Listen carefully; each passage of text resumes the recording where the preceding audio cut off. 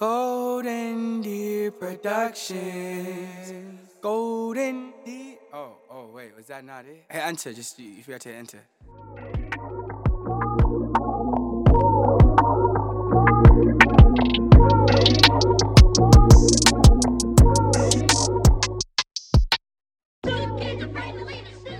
Hi there. My name is Connor Holloway. This is the Golden Hours Podcast. This is a GDP Minute. Good morning, good afternoon, and good night. I know I got all these sayings, but let's get that out of the way. Let's move on. Okay, guys. So last week, I was fresh off the 100-mile ultra. About 8 days recovered last week. And now I am 2.5 weeks recovered. And if you can see me on video, I'm looking pretty strong. Lineup impeccable, feeling good. But truthfully, I have run 3 times in the past couple days. Past 4 days, I've run 3 times. All short pops, 8 miles, 6 miles, with some decent climbs, some moderate climbs, and I'm feeling good. My feet aren't that banged up anymore. I have been feeling like deep pains. You know, all these have been trail runs. 2 of the 3 have been trail runs. I've been feeling deep pains deep in my quads, which I think is a result of the rhabdo, and that's pretty much it. So what I'm planning now is I'm just going to really ease back into running. I'm going to hit about 30 miles this week, 30 miles next week, get out on some trails, try to get a little bit of elevation gain in, but nothing crazy, and explore a little bit in the trail networks. I'm down here in Florida. I'll be back in California pretty soon. But yeah, just get out there on the trails. Don't go too hard. And then probably I will set a new fitness goal in the next 1 to 2 weeks. And I'll tell you what's been percolating in my mind. 2 things. Most people say when they do an ultra marathon, I'll never do it again. I'll never do it again. And I said that to myself on like the 94th mile, like, Connor, you will never do this again. What is wrong with you? Like, what are we doing? But true to what most ultra runners say is they say, I'll never do it again. Then a week later, they say, I kind of want to sign up for another one, man. That was insane. And I'm kind of feeling that way, truthfully. But I will tell you guys something. It was incredibly hard during that ultra marathon block to separate fitness goals and career goals. There's a guy named Nick Bear who runs a company called BPN, who after doing the ultra, I just respect immensely, because the guy is building a company, running a company, and then also training for an ultra marathon at the same time. And he's found a way to cross it over, so it's kind of in sync with his content. But focus wise, I could not separate the two. I could only think about the ultra, and I couldn't really make any moves career wise. And I guess that's what I wanted at the time, but truthfully, I couldn't separate the two. And if I do sign up for another 100, I know that it's going to be all in on the 100, and career-wise, things will be stalled. So I don't want that right now. But what I do want to say is when I do sign up for another 100, I'm going to shoot for one of the Grand Slam 100s. So there's a Grand Slam in ultramarathon running, as I'm kind of peeking into the world. Like tennis, where there's the French Open, US Open, Australian Open, there's a similar type event hierarchy for ultra marathons. There's the Western States 100, the Hard Rock 100, and the Leadville 100. Those are the ones in the U.S. that are very respected, and they're very hard. So when I do shoot for another 100, I plan on seeing if I can go out for one of those 3. Now, for at least one of those, if not 2, you have to qualify. So you have to go do a smaller ultra, like not a smaller ultra, but a less difficult ultra, maybe an 100K or an 100 mile that's not insane elevation-wise, to then qualify for one of the big races. So when I do dip back into the ultra world, that will be my goal. Like, go shoot for one of those. Because why set a smaller goal than what I already set? Doesn't make any sense. But with that being said, I don't want my training volume to be as high because there's a lot of stuff career-wise that I want to focus on right now. So I'm thinking a good fitness goal for myself right now would be to train for a faster marathon. Now, my best marathon time is like 3:32. That's what I trained for in Louisiana. And I would like to try to dip below like 320. 315 would be like, whoa. Mind you, I'm 215 pounds, so 315 would be like, whoa. What that would require is much less training. Mind you, when at the peak of my ultramarathon training, I was training for like, 45, 50 hours a week.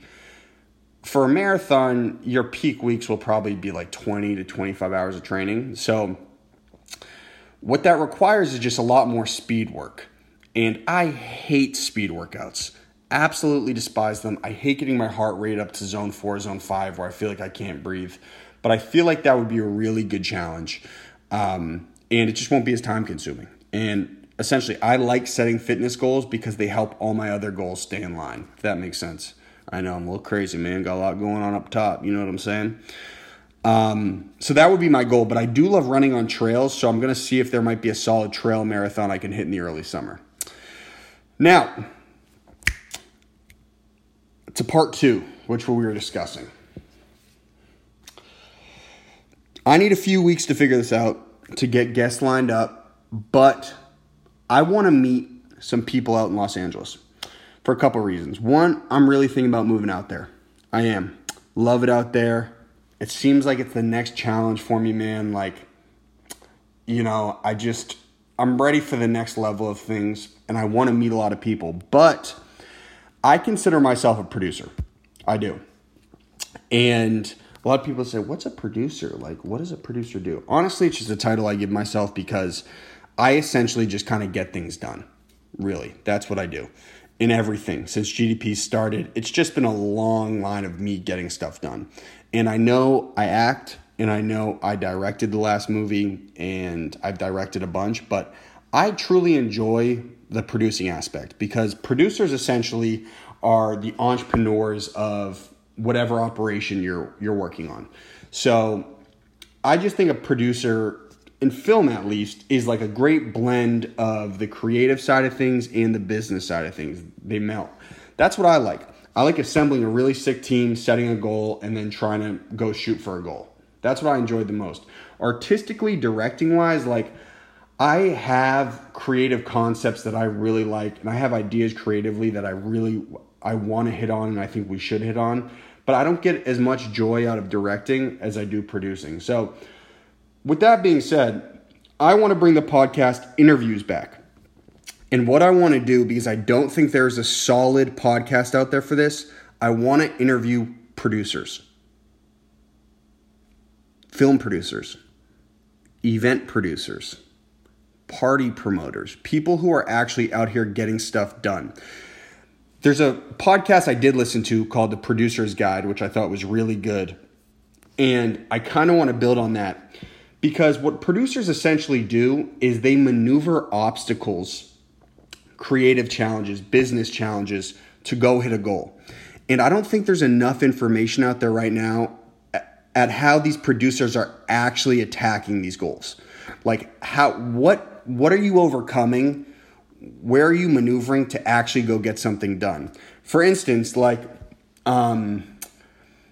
here was a good challenge for me. I didn't have enough money to go get that big theater downtown in Boston to go throw my movie, to do my movie premiere. So what did I do? I tried to meet someone, use the podcast as a tool to meet someone so I can tell those people, listen, this is what I'm trying to do. Can you help me out?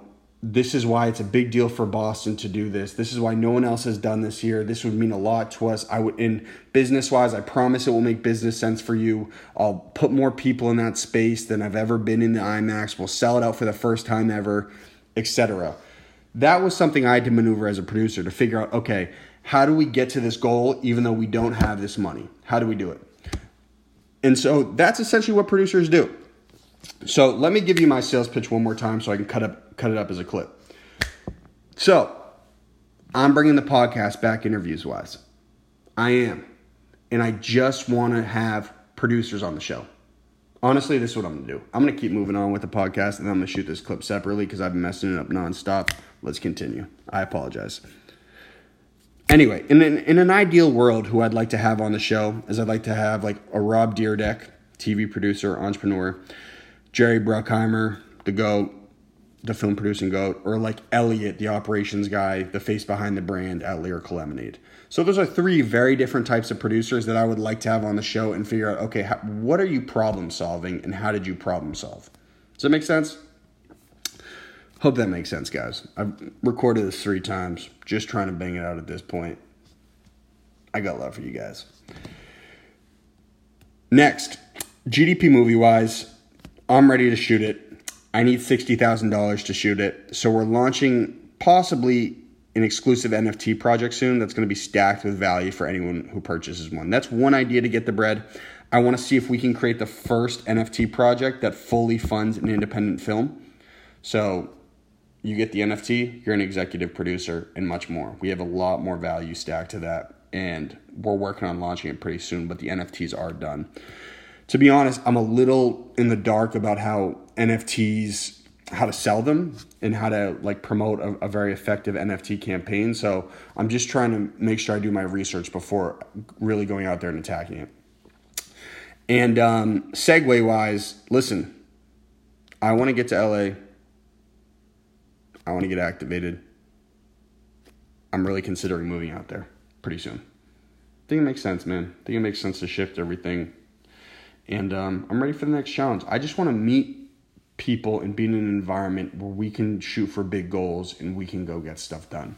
It's not that Boston doesn't have that.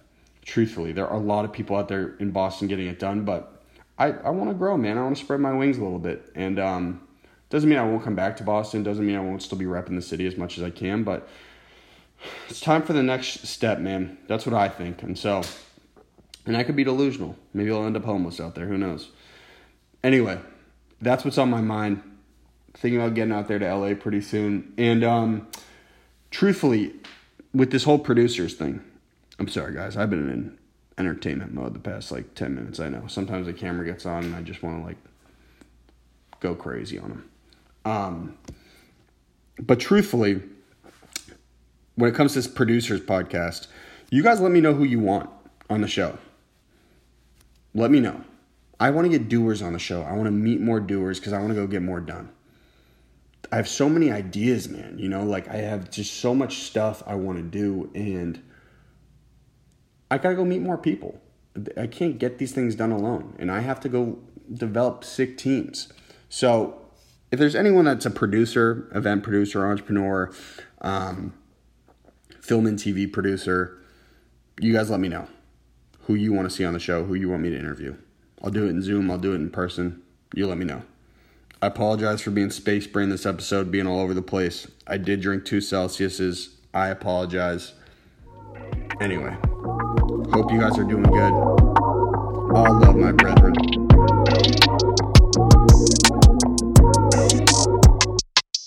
Golden Deer Productions. Golden Deer. Oh, wait, was that not it? Hey, enter. Just, you forgot to enter.